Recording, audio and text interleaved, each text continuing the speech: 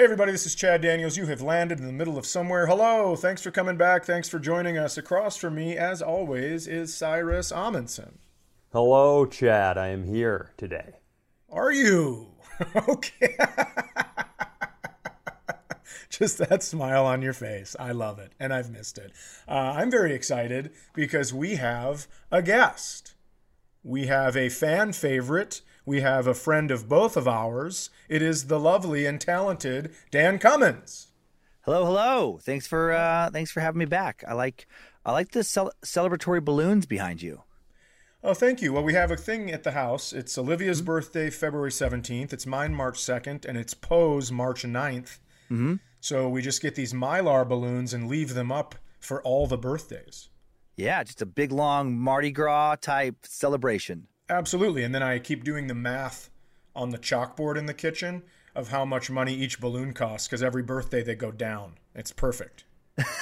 Perfect. Become less and less expensive. If I could make it to another one, I sure would. But I love how Dan is very willing to mention your very normal background and your Time Suck studio. There's a lot going on, which is great behind you, but I would say predominantly going on behind you is a Kenny Rogers collage. How dare you? It is a Michael motherfucking McDonald collage. I can see the Kenny Rogers. It looks a lot. I'm sorry, it looks a lot like Kenny Rogers. It's close. Michael McDonald was 3. It was either Kenny Rogers, Chad in 4 years, or Michael. I'm not even getting to Michael McDonald until I'm a little ways down the list. Boo. Kenny and Michael, they could put on quite the tour together. Maybe that'll. Oh, that would. But be Kenny's incredible. dead though, isn't he? You just call it suicide. Yeah, I think Kenny Loggins is dead. Oh, Kenny Rogers. Is Kenny Rogers dead? Kenny Rogers is. Yeah, he's passed away. Well, so now it's a darker tour. Now it's a weirder. We dig Kenny up and put him with Michael McDonald's, and it's got a real different vibe. But and after every song, Michael McDonald just goes, "I guess you did know when to fold them," and that's it. That's it. He had some long-standing feud, it turns out, with Kenny, and somehow got the rights to dig up his corpse just to take him on this giant "fuck you" tour. He just goes Weekend at Bernie's. He has their feet tied together and their wrists tied together, so it looks like they're dancing. The finale, the encore of the final concert of the tour is just him with a sledgehammer destroying Kenny Rogers' corpse. That's the big sign out. You fucked my wife. Just some crazy.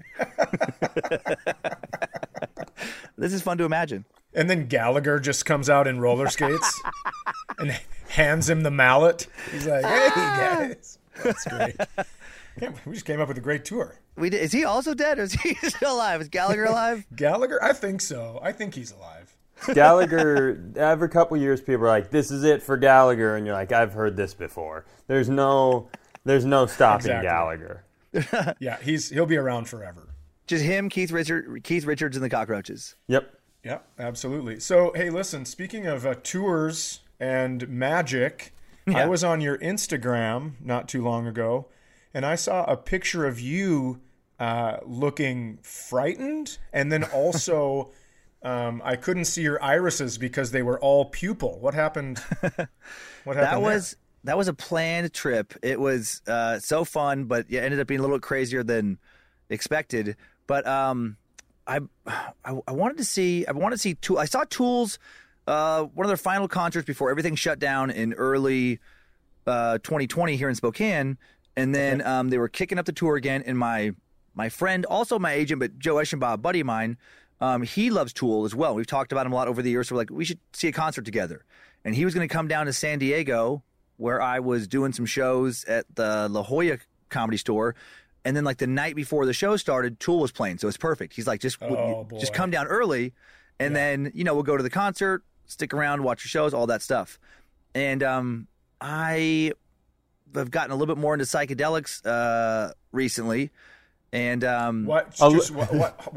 How come? Yeah, and just to be super clear, when he says a little bit more, the last time Dan and I talked, he gave the most Zen-esque TED Talk about psychedelics.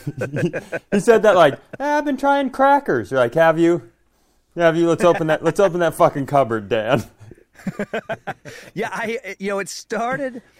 I liked him in the past, but then, oh man, when did I? What even started it again? I wanted to try DMT, and there was like a random situation fell out where I was able to go with a guy who was like really knew his stuff about DMT. Okay. And then that just opened up me wanting to get back into like shrooms, what I'd done in the past, and like all the stuff again. And I started researching things more.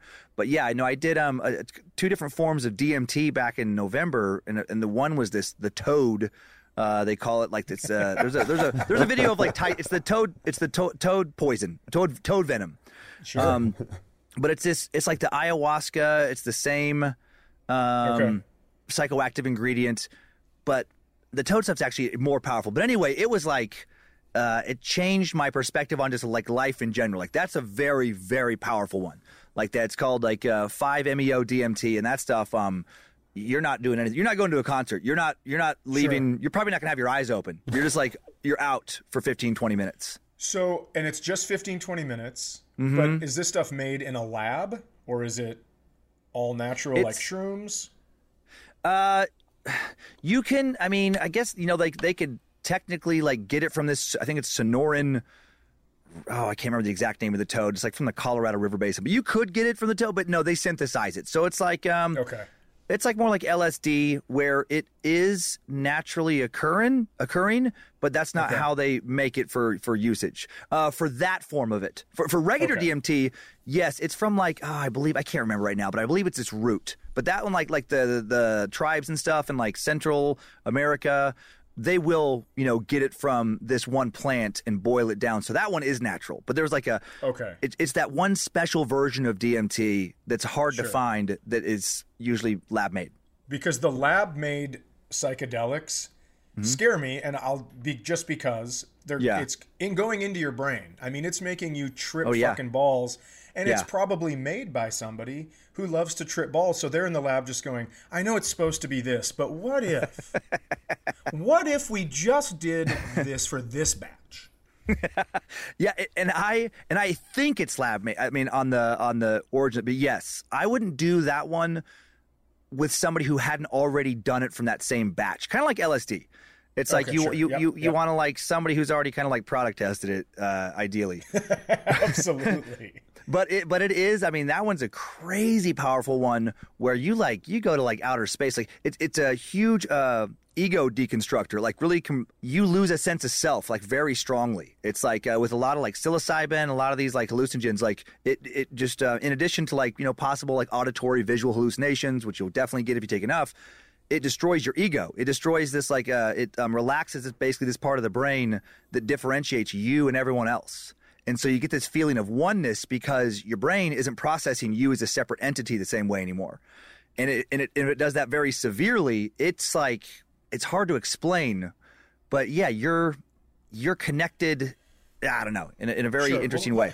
So you know how if you take a certain drug, your body stops making it because it's like, oh, we're getting this, we don't need to keep making it.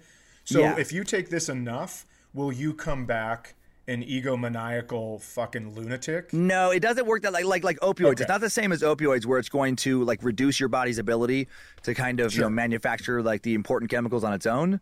Gotcha. Everything I've read about hallucinogens, which is like there's such a unique class of drugs that they don't do that. Okay. The main risks are if you have underlying mental illness, or obviously not underlying if you were like schizophrenic, say, and your brain already is having trouble processing reality versus, delusions. Oh, fuck. What a gamble. It can mess you up real bad. What a gamble. Right, who knows if you have underlying mental illness and all of a sudden you're just like, hey, I'm just going to leave for 20 minutes and you do this and you shut your eyes and then you come back and you're just like bloody bodies all around you.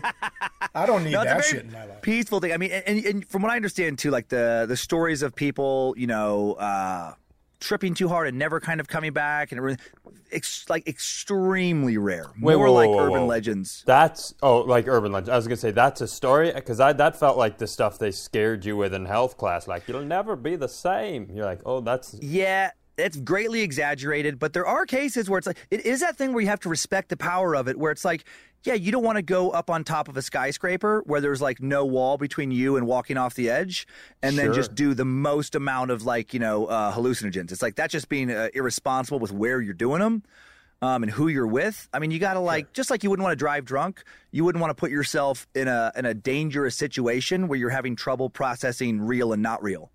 And that is like, I did think about that with the Tool concert. Go ahead. I know Chad's not a huge drug guy. I am not a drug guy at all. This is very interesting to listen to, but as you guys started into the conversation, I feel a lot like the junior high kid who everybody's starting to talk about, sex and fingering and stuff, and you still have zero pubes. You're like, totally. Right. That's probably what that's like. I bet, yeah. Well, I did not respect the power of shrooms on this Tool concert because I had like the backstory. Why I ended up taking too much, like way too much, is the potency can differ a little bit, and shrooms is like generally like a milder hallucinogen. It's like, yes, you'll trip. In my experience, it's gentler than like the other one. Like not that I've done like all of them, but like it's more people will do that than they'll do like LSD or do DMT for sure. Okay. Sure. And my wife and I, she had taken it for the first time actually on Christmas Eve. We didn't have the kids, no family, so she wanted to try it on Christmas Eve. And we had these capsules that it turns out it was like a gift from somebody I trust, and gave it to us in Tacoma when I was doing shows there. And he had the potency wrong, the dosage wrong.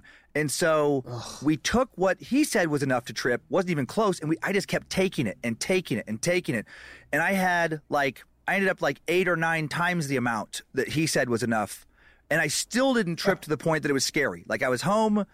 I mean, it was like that you're seeing like perspective shifts where it's like the toilet looks too small, and it's like you start laughing like how do we use this tiny little toilet? It's too small. Like just being goofy. And like watching nature shows. Like we started watching this nature doc, and you get so into, I always think of shrooms as like an emotional accelerant. If you're watching something that's a little bit scary, but then you're on a bunch of shrooms, it's so fucking scary. It's like overpowering scary. If you're watching something that's a little bit sad, you're bawling your eyes out because it's the saddest thing you've ever seen. Like you're just so invested. And so we were watching this nature documentary, and it was like super fun. We had like the right amount of high where it's like, the music would be like happy and triumphant, and you're like, oh my God, this is so great.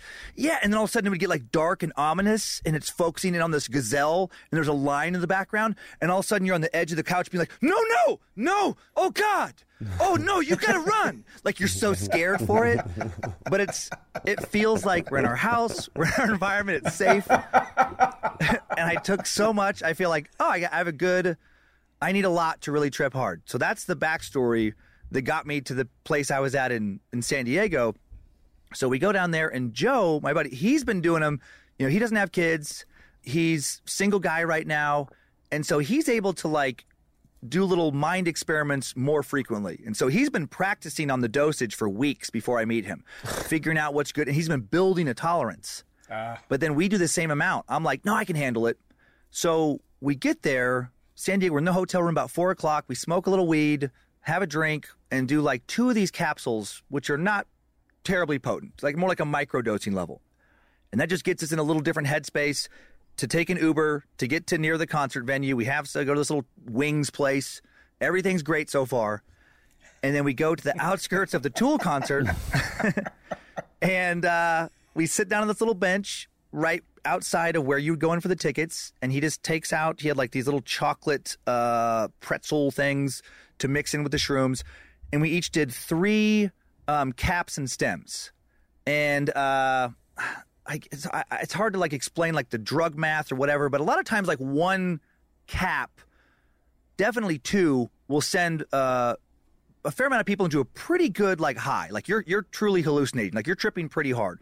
So we decided two caps send somebody into a tripping pretty hard. Yeah. You've decided to smoke a little weed, have a drink, throw 2 capsules, not caps, but capsules down.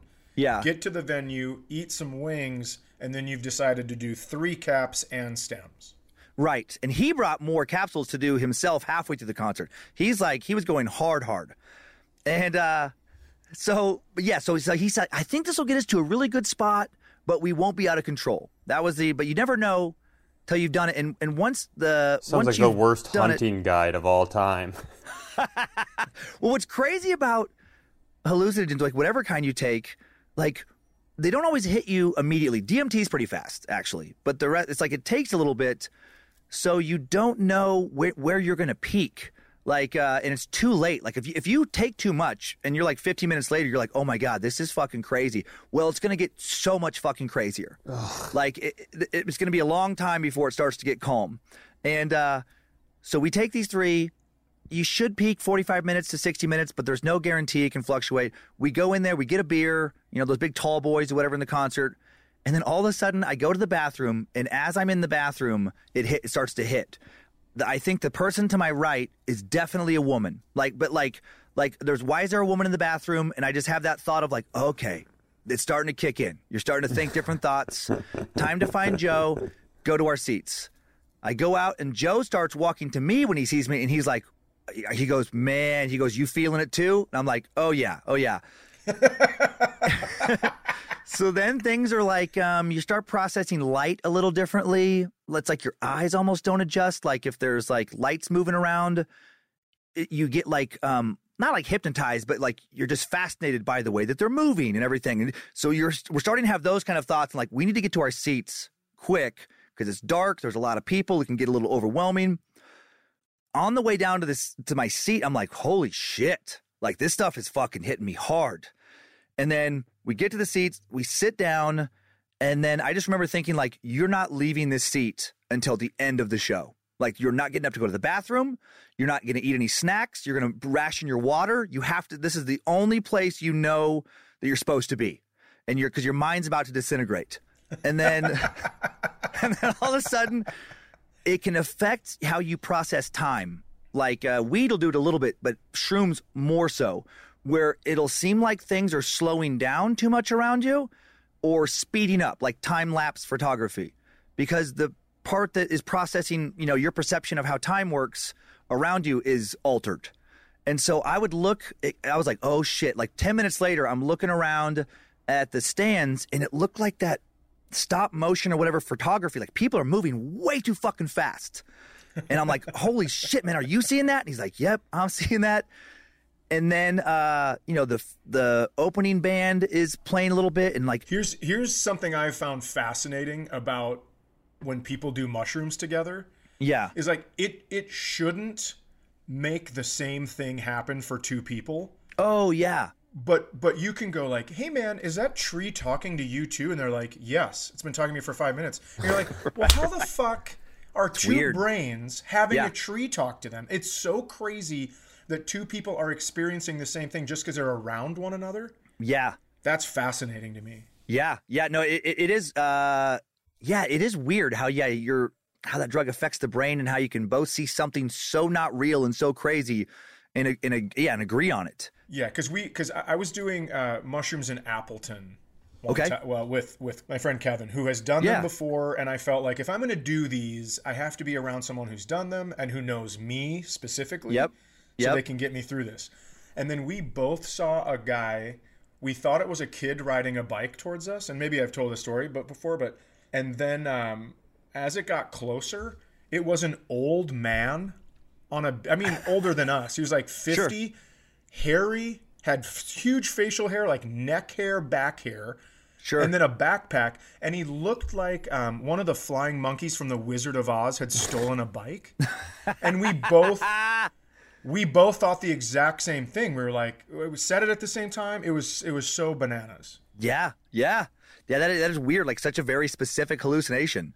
Yeah. And you guys like outside, I mean, that's one thing I learned too, to respect it, where I'd had a great time on shrooms every time before this, but every time before this was either in a calm setting or a place where I could get to a calm setting soon, at least like a hotel room or something. Never in a very stimulated 10,000 people in an arena with fucking psychedelic metal like being played. I know. And the huge laser light show. Yep. And costumes and everything. Wrong call. And so Joe, it's not hitting him quite as hard. And I remember it when I really knew I was like really, really getting fucked up. He goes to use the bathroom, and then he's like, I think we can get down on the floor. He's like, I don't think security is like at a college, like San Diego State or something. He's like, I don't think they're paying attention. And I was like, dude, I can't leave here. Like, I have to stay right here. And so then, like, by the time Tool is playing, I am so out of my mind where now I'm starting to have trouble processing, like, what's even real. I'm like, oh, like, who am I? And earlier that day, I had done research on a serial killer, Arthur Shawcross. Oh, this guy, no. Yeah, I got so fucking crazy. The Genesee River Killer. And so I had him in my brain from research. Well, my brain's not working right. And at one point, I honestly thought that I might be Arthur Shawcross. And I might be in New York. And Joe is the lead detective trying to solve the case for murder. He's trying to get me to admit to the murders. And so I have to be careful what I say. Like, it was, and then you have moments of snapping out of it and be like, what? No, what? You're not, what the fuck? But then it just keeps getting crazier and crazier. The band on stage, I couldn't tell what was real and what was costumes. They looked like they were made out of trees at one point, and they had roots going into the stage. The music is overwhelming. Like, it feels like waves of sound hitting me, and it's not the right speed. And then I kept getting stuck in like what felt like time loops, where I'm like, I've been in the middle of this song for like an hour. Like, how can I get? Then you feel like you're trapped in a moment in time, and you're not going to get out of it. Like, you're trying not to panic. And I'm just like, just sit here. I just have to sit here and wait it out. But it's like, it stopped being fun about half an hour into the set, maybe less. And now it's just like, just wait for it to be over. Like, I was too high. Please let me get less high. After the serial killer stuff, then I thought I died. Then I thought I had gotten up. Oh, my God. And I'd fallen down the stairs. I don't know why I just thought this scenario. And I thought that the people around me were not people at the concert anymore. They were paramedics. And they were trying not to freak me out because it wasn't looking good for me. So now I'm getting sad that I'm dying. And, and then finally, it felt like a fucking lifetime. This concert was never going to end. And then I remember when I could talk to Joe, I'm like, we got to go, man, we got to leave. And then he's just at one point he leans over and he goes, this is what you wanted. I'm sure he said it normally, like, this is what you wanted. But I perceived it as like, this is what you wanted. Like, you did this to yourself. And now I'm like fucking scared of him and a little, like, it was so crazy. When we finally left, my mind is so fucked up when the concert's over. I was worried about not being able to get to the top of the stairs. Like, it was just going to extend forever. And then we get outside. By the time I'm outside, I couldn't even talk to people. Some kid came over to try to talk to us. And I remember Joe saying, like, he's super fucked up on shrooms. He can't talk right now.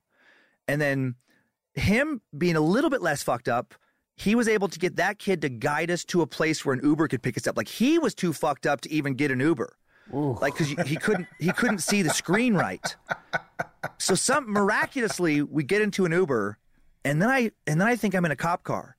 And I think that I'm being taken. Now I'm back to, like, I'm the serial killer. And I'm being taken to jail. And Joe, I guess, is just, I don't know why he's there. But it's like, after all that, if Joe wouldn't have been there, there's no fucking way I would have made it to, like, if he would have left. I thought about how scary this was and just irresponsible later. If he would have wandered off, I would have just ended up sleeping in a park or something that night. Like, I would have ended up just wandering. Absolutely. Or just getting taken to the police station to, like, sober up essentially. But I would have, like, probably went into some bushes or trees and just laid down and tried to hide. But he took us back. We did make it back to his place like idiots. Then we smoked some more weed, had a couple drinks, and then we went to the beach. And then it was the best. Then it was 2 hours of just him and I. No one else is around.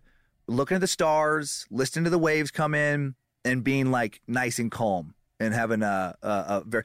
The only thing that got weird after that is when we finally went back to the hotel room, or two rooms, I guess, next to each other, at, like, I don't know, 2 a.m. Joe couldn't, and we were high for like 6 hours at this point, 7 hours. He couldn't see anybody. Like, there was a really quiet area of La Jolla, and because no one was around, he thought for a while that we were the last 2 people on Earth. And and for a little while, this is 2 guys in their 40s walking on this street in this nice neighborhood in the middle of the night, looking into people's windows, like not going in their yard, but standing on the sidewalk and peering into windows, trying to find someone else who was alive. Because he was worried that something happened to all the rest of the people. Oh, it'd be so crazy. So creepy. You guys think you're the last two people on Earth, and he just leans over and says, "Nature will find a way." One of us is having a baby. Oh my that's God. crazy. I think you can go to a Tool concert completely sober and be like, this is too much. Right. It's a lot of I saw the same concert before, and their costume, they're so good, and their songs are psychedelic, and they have this crazy screen that comes in front of the band right now where they can project like third eyes and creatures and stuff on the screen. And they're in costumes. And so it's already psychedelic with no drugs. And drugs on top of that was not a good decision. I would only do shrooms at a concert again if it was like a Ray LaMontagne or like outdoor setting. Kenny Rogers was opening for Michael McDonald. If a dead Kenny Rogers was being paraded around like by Michael McDonald in a revenge tour, then I would do it. You'd lose your shit. You'd lose your shit. You're like, am I dead, Kenny Rogers? Right. Am I Kenny Rogers? Am I dead? Yeah, exactly. I left a concert once with my ex-girlfriend, and we were both wasted and couldn't find each other. And so we were texting each other. Finally, she just texts me by the door. And, she's super good looking, and I look like I look. And so I went and sat down next to her. And then I was like, all right, are you ready? You think you can go? And we got up to leave, and the bouncer was like, where are you going, man? And I go, we gotta get in an Uber. He goes, no, you guys aren't. Come on, what are you doing? And I go, this is my girlfriend. He goes, seriously, dude, you can't just leave. She's wasted. And I go, but this is my girlfriend. And he goes, right? No, it isn't. And he kept asking me. I had to show him 3 pictures of us on separate vacations. Oh my God! I know. Listen, good for him, I guess, for being protective. But wow, I completely agree. Listen, stopping the sex trade is an amazing thing to do, but it really hurts when they think you're the one trading. It really stings. Yeah, when they're certain that you're a sex trafficker, they're just like it's pretty brutal. When people always go, Chad, you're too hard on yourself. I go, it didn't just fucking start. I mean, people are making me not leave a concert because they think I'm kidnapping a pretty girl. That's like a mix, though. It's a nice confidence thing where it's like you clearly have a girl with you that they think is exceptionally attractive. So that's a compliment. But then also the negative insult of like, there's no way this fucking swamp troll date rapist could ever willingly get this woman. I think you're a good-looking guy, but clearly this bartender had other opinions. 2 days later, I found out I was on mushrooms and I didn't even have a girlfriend. 2 days later, you found out that you were Arthur Shawcross, the Genesee River Killer. And he was right to be concerned because, now her body is, fucking down by a creek bed. That's probably that bouncer's move. Every pretty girl is like, Oh, come on. God. It like one time 4 years ago it worked and he saved a girl. And he dated her for 2 months after that. He's like, anybody that looks sort of like a thick uncle, I'm going to say something to. I had something said to me at a Kaleo concert just 2 weeks ago. But it did feel like, I'm hoping, I'm telling myself at least, it's just a line this guy used all the time. Because Lindsay did like it, but as we're walking up the stairs, she had a really cool dress on, and she did get a lot of compliments that night. I was very happy for her. But then as we walk around the stairs, this guy's like, oh man, love your dress. And she's like, oh, thank you. And she's like, oh, that's cool. You came out with your dad. And and she like, ah, ha, ha, ha. And then loves it. And I was like, that's good, buddy. But please tell me you fucking say that to everybody. Did you have, because Chad's dad is, he's affectionately known by a lot of names on this show, but I prefer Car Bar Daniels because he, after what DUI was it that he turned his van into a touring bar? After his 8th DUI. Well, it was the eighth one he got while doing that, his car bar. Yeah. Did you have any recognition early on where you're like, you know what, maybe I shouldn't drink at 16 years old because of the path that is laid in front of me. Yeah, not in my family, but a lot of family friends in like the little town I grew up in. Just people who, like tons and tons of DUIs, and then there's a lot of the kids I was aware of at the time of like this isn't leading to any place good. Like they were just like, it wasn't exciting. Like maybe if I had gone to a school where there was people going to a Pink Floyd concert and like dropping acid and doing something like fun, but also kind of having their life together on some level. But it was just like sad rural drinking and like meth and things where it was like, oh, you guys are just going out into the woods with an 8-ball of meth and, 48 cans of Keystone Ice. And it's just like 3 dudes sitting around a fire. I'm like, that is so sad to me. Like that just never appealed to me. You didn't always live in a small town, right? Because you lived in Vegas with. Did you move to Vegas with your dad or something? Yeah, I was in Vegas freshman and sophomore year, and if I would have stayed in Vegas, all bets are off for what I would have done. I think in a variety of ways, but like we'd be doing Time Suck right now, and it would be an episode about you. possibly, because I was going down a very different path. The kids I hung with they weren't into drugs; they were just into mayhem, and if I have thought a lot as I've gotten older, if my dad wouldn't have randomly moved back to Idaho just for work in the summer between my sophomore and junior year, I honestly think there's a real good chance I would have ended up in prison. Oh, fun! I mean, what were you doing? It started off with just shoplifting. It was like a series of rationalizations. It started off with shoplifting, specifically porn mags from like the local convenience stores and in my head I'm like, well, they won't sell them to me. And so, I'd happily pay for them if they sold them to me, but they won't, so I'll steal them. And then you get comfortable stealing something, and then it just became, I went quick to this justification of these corporate overlords. And, and they're just taking advantage of their employees. So I'm striking back at the man. When really I just didn't want to pay for shit and didn't have much money, and it was fun. It was like a rush to steal things. So then it just became shoplifting, just whatever. And then that quickly turned, there was this friend Chris I had, and he was so fun, but just out of his mind with just like mayhem. And his mom, he was a junior when I was a sophomore when we did most of our shenanigans, but his mom was never around. His dad was out of the picture. His mom was always at her boyfriend's like on the weekends. So Chris had free reign as a troubled junior to do whatever on the weekends. Oof. And so what I would do is I would just like, hey, I'm going to a sleepover at Chris's house. Yep. My dad and stepmom at the time were kind of checked out on things. And so they never checked with Chris's mom of like, hey, is it cool that, he's coming over all the time? They were just happy to, I think, have me out of the house. And so every weekend was no adult supervision. Yeah. No curfew, nothing. And we would just do crazy stuff like some things were just dickhead moves. Like looking back, huge dickhead moves. I remember going down to the strip and my friend Russ had this little knife that was like, you kind of almost hold it in your fist and like you could punch a hole in something like a little poker. Oh, sure. Yeah. And in parking garages, just slash people's tires just for funsies. Jeepers, fucking creepers.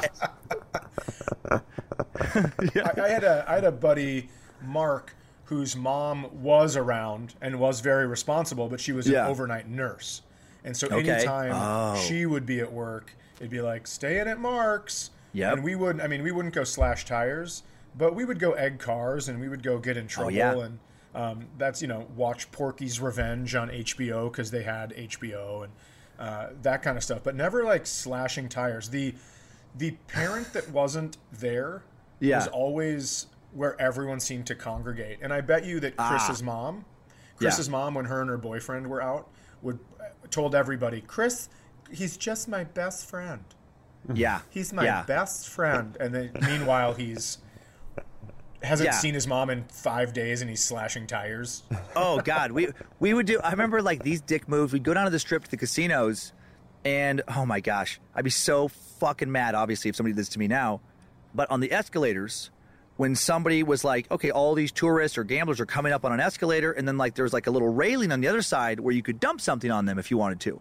And so we would just get like big slushies and things and set it on the edge and wait for someone we just didn't like the way they looked and just fucking dump a slushie on them and anyone who happened to be by them and act like it was an accident. Like, so there was a lot of just dickhead things. And then, oh my gosh, there were so many things. But the craziest, one of the craziest, this was on my mind recently because we were playing Never Have I Ever with the kids. Okay. Lindsay and I at this little German. With your children. Yeah, they wanted to play like a Never Have I, and I'm like, oh, let's see where this goes. And with Monroe's 14, Kyler's 16, and they're given more, thank God, innocent things. And that game obviously, like, you can lie and tell a crazy. Oh no, maybe it wasn't Never. It was some game, I can't remember the name, but you would tell a story. Two truths and a lie. And they had to say that's what it was. It was like, is it true or is it not true? Yeah, that's what it was. And so I would tell these crazy stories from my childhood, and they were like, no way, no way, no way. And then I would just say, like, not true. And they're like, what? Like, why would you? Like, it was just destroying their minds. But this one story I told that they thought, there's no way this can be real. We had all these crazy dumb plans. We were like these wannabe criminal masterminds, but just really bad at it. Like, I was the only person in that group while we were doing this, not to get arrested at some point. And this one plan we had, we were going to go down to this electronics store. I think like a Software, etc. Remember those stores used to be around forever ago? And down to this mall, we were going to steal a bunch of games, but we didn't have a car to get to the store to steal the games. So I had rollerblades, but these other guys I'm with at the time don't have anything. So we needed to get them bikes. So we had to go to the neighboring apartment complex to steal people's bikes, to drive the bikes to the store to steal things there, to then take that stuff to a pawn shop to try and get money to, I don't even know what we were going to buy. So it was a very loose plan. And we only made it to phase 1 because this is the funniest memory to me. I'll never forget this. We go to there's these huge apartment complex situations down in Vegas where it's like a big monster block, and it'll have like, I don't know, 15, 20 buildings that each have probably 15, 16 or whatever it is, apartments in it. Wow. And the pool area and all that. So but then next to them might be an undeveloped block at this time. So it'll just be like desert and then massive apartment complex, desert, massive apartment complex. So we go into across from Chris's condo. There was one of these. I lived in one big apartment complex area. We're not going to do it where I have to be all the time. We go to the next one over, and we see these bikes. There's like these 2 bikes in this little entryway that leads to like 2 apartments on the first floor, 2 apartments on the second. We go. Chris just walks over, and this other guy walk over, and they grab the bikes, and they start walking away with them. I'm just kind of hanging around on rollerblades. And on the sidewalk, and then all of a sudden these 2 big dudes in that apartment are like, hey, what the fuck? And they're like, that's our bike, motherfucker. And we're just like, oh God.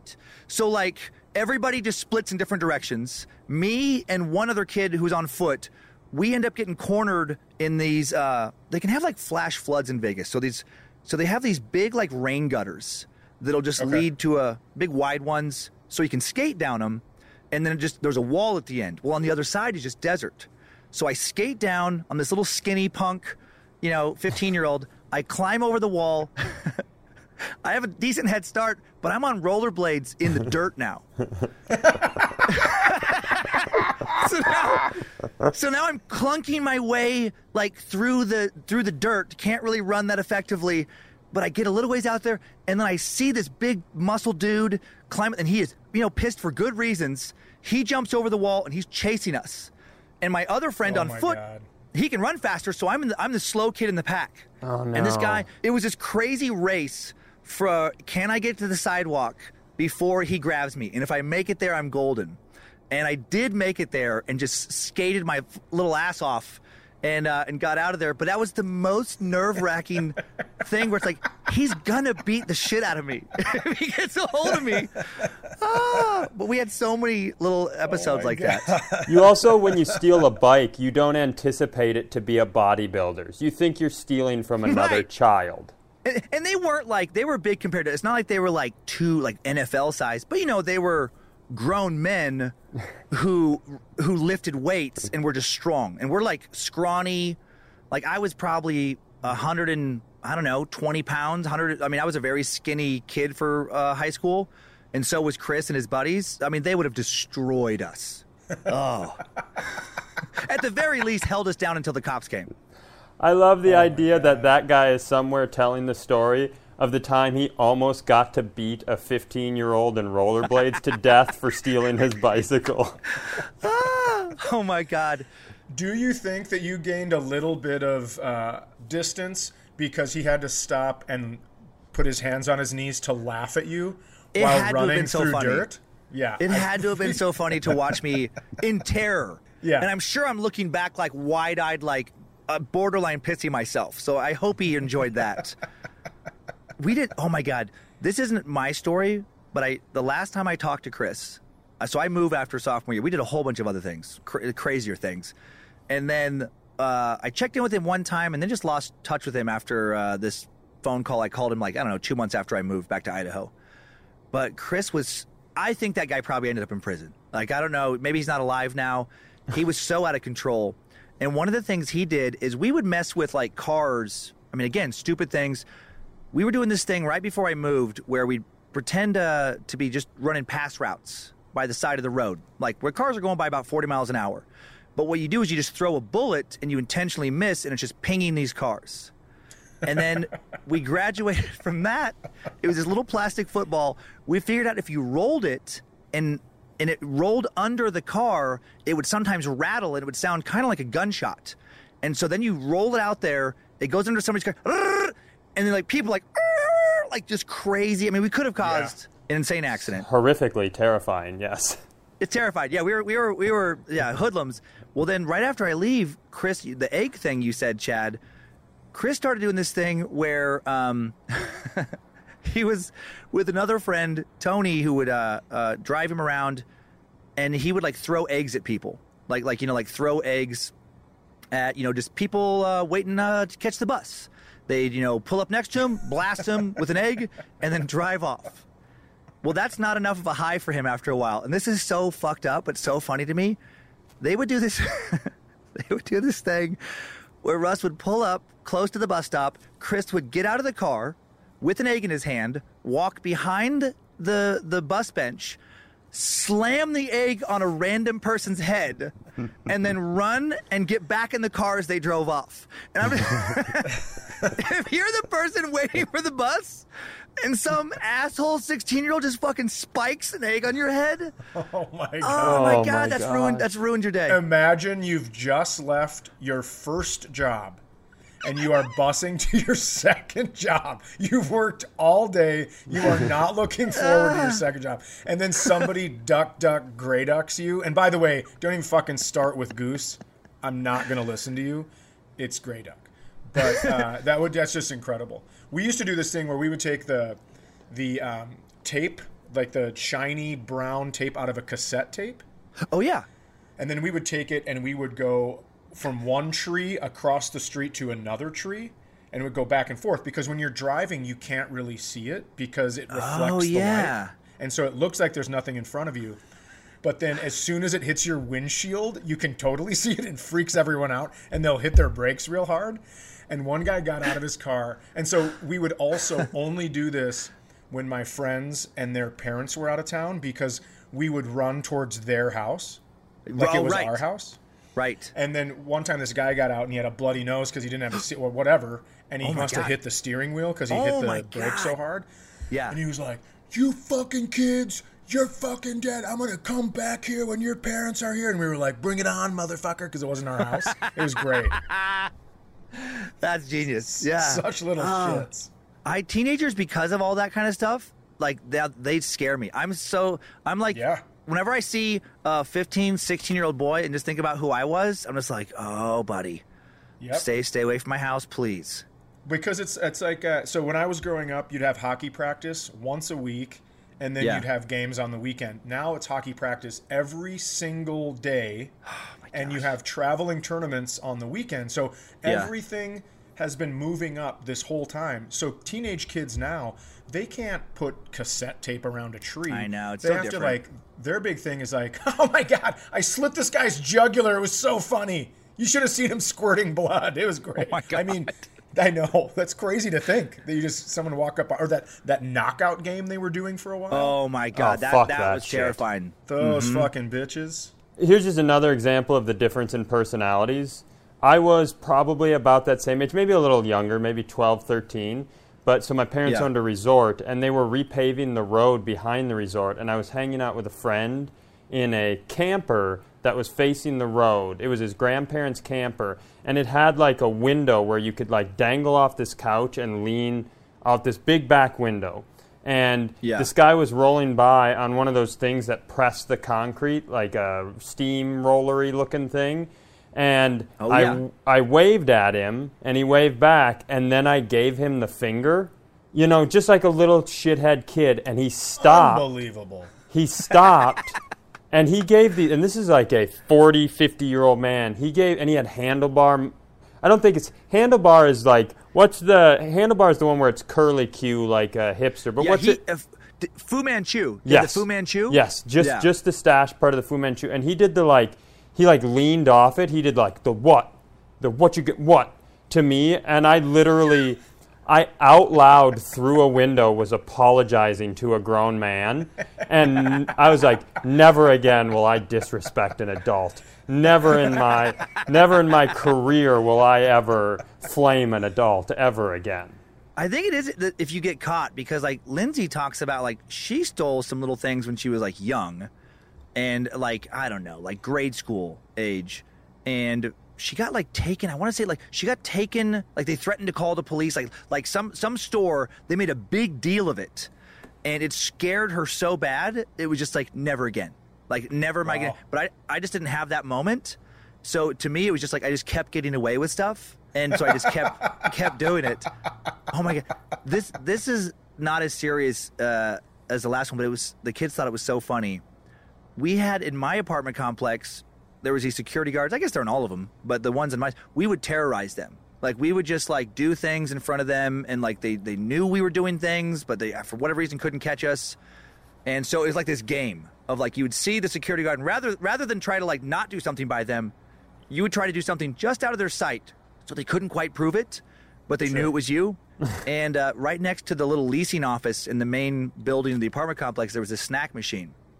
And we didn't even need the snacks. We just did this to be assholes. We figured out, it was like, you know, like the kind with the rings, and you pay, and it like moves the ring around, drops off the Cheetos or whatever. Yep. Oh, yeah. Yeah, well, at this time, they didn't have like a safety mechanism that prevented you from, like, if you were skinny enough, from reaching up where you got the things at the bottom, you could actually reach up. And we figured out if you got a stick, like a decent-sized stick, you could just knock things off in the front 1 or 2 rows of all these things. So we would get all this candy. And then my friend Russ was pretty strong.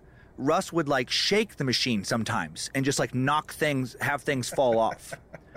So we're doing this over and over and over and over again, like, constantly, to the point that eventually they put a sign on the machine to whoever is stealing from the machine, would you please stop? Which, of course, we think is funny and makes us want to do it more. And so then the security guard is hanging around the snack area more. It's, like, such a petty crime. But this was, like, early 90s, like the starter jackets are in style. Like, and it's way too warm to be wearing one of these starter jackets, so it already looks suspicious. And I had this big Redskin starter jacket. And I remember we're in there, and we're getting all these chips, so many bags of chips, and I'm just stuffing them. I'm a little skinny kid with a big jacket. My whole front of my jacket is stuffed with all these chips. And then we walk out of the little clubhousey area to outside, and the security guard is right there. And he's like, oh, you guys in there stealing from the vending machine again? And it was like a scene out of like a stupid teen movie where I tried to act indignant. And I was like, how dare you think that? And as I start saying this, bags of chips start to fall out of my starter jacket. And then I was just like a cartoon, like, pew! I just like took off and running. And as I'm running, the rest of the chips are falling out. Oh, that was such a funny. We laughed so hard about that later. We used to go to cars that were unlocked, and we would take 10 items, no more, no less. And then we would trade it out. We'd trade it out with another car. Oh, my God. So that's if it was like change, some kind of tools in the glove box, actually the book that comes with the car, the manual, and we would trade it out with other cars. So people would get in their car and be that's like, so random. What the fuck? This isn't mine. It was so fun. Right. It was fun because we didn't want to steal anything, but it was fun just to switch it. But I mean, I guess that is technically still stealing. Right, because that's what I was thinking. I'm like, there's no way that no one ever swapped back. Right, exactly. No one ever was like, hey, do you have my manual? Well, maybe if they're right, would you do it in cars right next to each other, or would they be a little ways away? They'd be pretty close, yeah. Because I was going to say if they're right next to each other and you got in your car and all of a sudden you drive a Ford Fiesta and this other is a Subaru Outback and you have a Subaru Outback owner's manual that you notice, you at least might, I don't know, ask them. Speaking of stories that have been told on this podcast before, I'm sure this one has, but I've never told it to you, Dan. I might not have been willing to give people the finger or dump slushies, but I sure liked stealing early on. And it crested as a 15-year-old boy who was on the speech team getting arrested for shoplifting a cap gun at the sectional speech meet, which is a pretty top-of-the-resume bummer, lifetime achievement situation. But I was there with my friend Jesse, and we both stole cap guns, and I got arrested. And he, in retrospect, did maybe the funniest thing a human person has ever done. I am cuffed, which is dramatic overkill, Mankato, Minnesota Police Force. Yeah. I am a 15-year-old boy cuffed for stealing a cap gun, and as they bring me out to put me in the car, Jesse is sitting on the curb loading his cap gun, like mere feet away, and that remains top of the line funniest thing anyone's ever done. Did they press charges then and everything? So it was, I know they did, and I know I had to do community service. I had to clean up all the Worthington schools. And there was a bunch of other. People are just getting a redo of this show, but I was not allowed to ride school buses for a year, which I was like, oh no, that was supposed to be a punishment. I couldn't go to the athletic banquet. You're like, no, not that long thing. Come on, but it is. They did set me up for the ultimate punishment because I was on the tennis team and. Yeah. I can't even, today this wouldn't even fly. They're like, you can't ride buses. So the assistant coach had to drive me to the... Oh, yeah, that's weird. Yeah, oh, dude, that's a top... Just the two of you. They didn't have Twitter back then. That shit would have gotten mentioned on there for sure. Yeah, they don't... I mean, I doubt they do that now, man, with all the risk you would take of, like, allegations at the very least. Exactly. If I was a teacher... If you're an assistant tennis coach and they're like, okay, here's the deal. This deviant child was arrested for stealing, and they're like, what, he stole some money, some weapons? What did he do? Cap gun. It was a cap gun. And now, as a punishment, we would like you to allow him alone in your vehicle with you twice a week for 2 months. Right. Yeah, no way. No chance. That explains so much. Why don't you show us on the doll where he touched you? Okay. Everywhere. Oh my God. This takes such a crazy turn, and Sai's like, actually, and then it just does become like for the first time he talked, oh, wow. Okay. Glad we're talking about it. Glad we're talking. Yeah, it took Chad this many episodes to finally get here, and he's like, I knew it was under there. If we got the right mixture of episodes and stories, he would crack and we could fix this. Well, I absolutely have to go. Hey, if you guys like this, there will be a new episode next Monday and every single Monday at 8 a.m. So click the subscribe button so your phone sends it to you without having to do any work.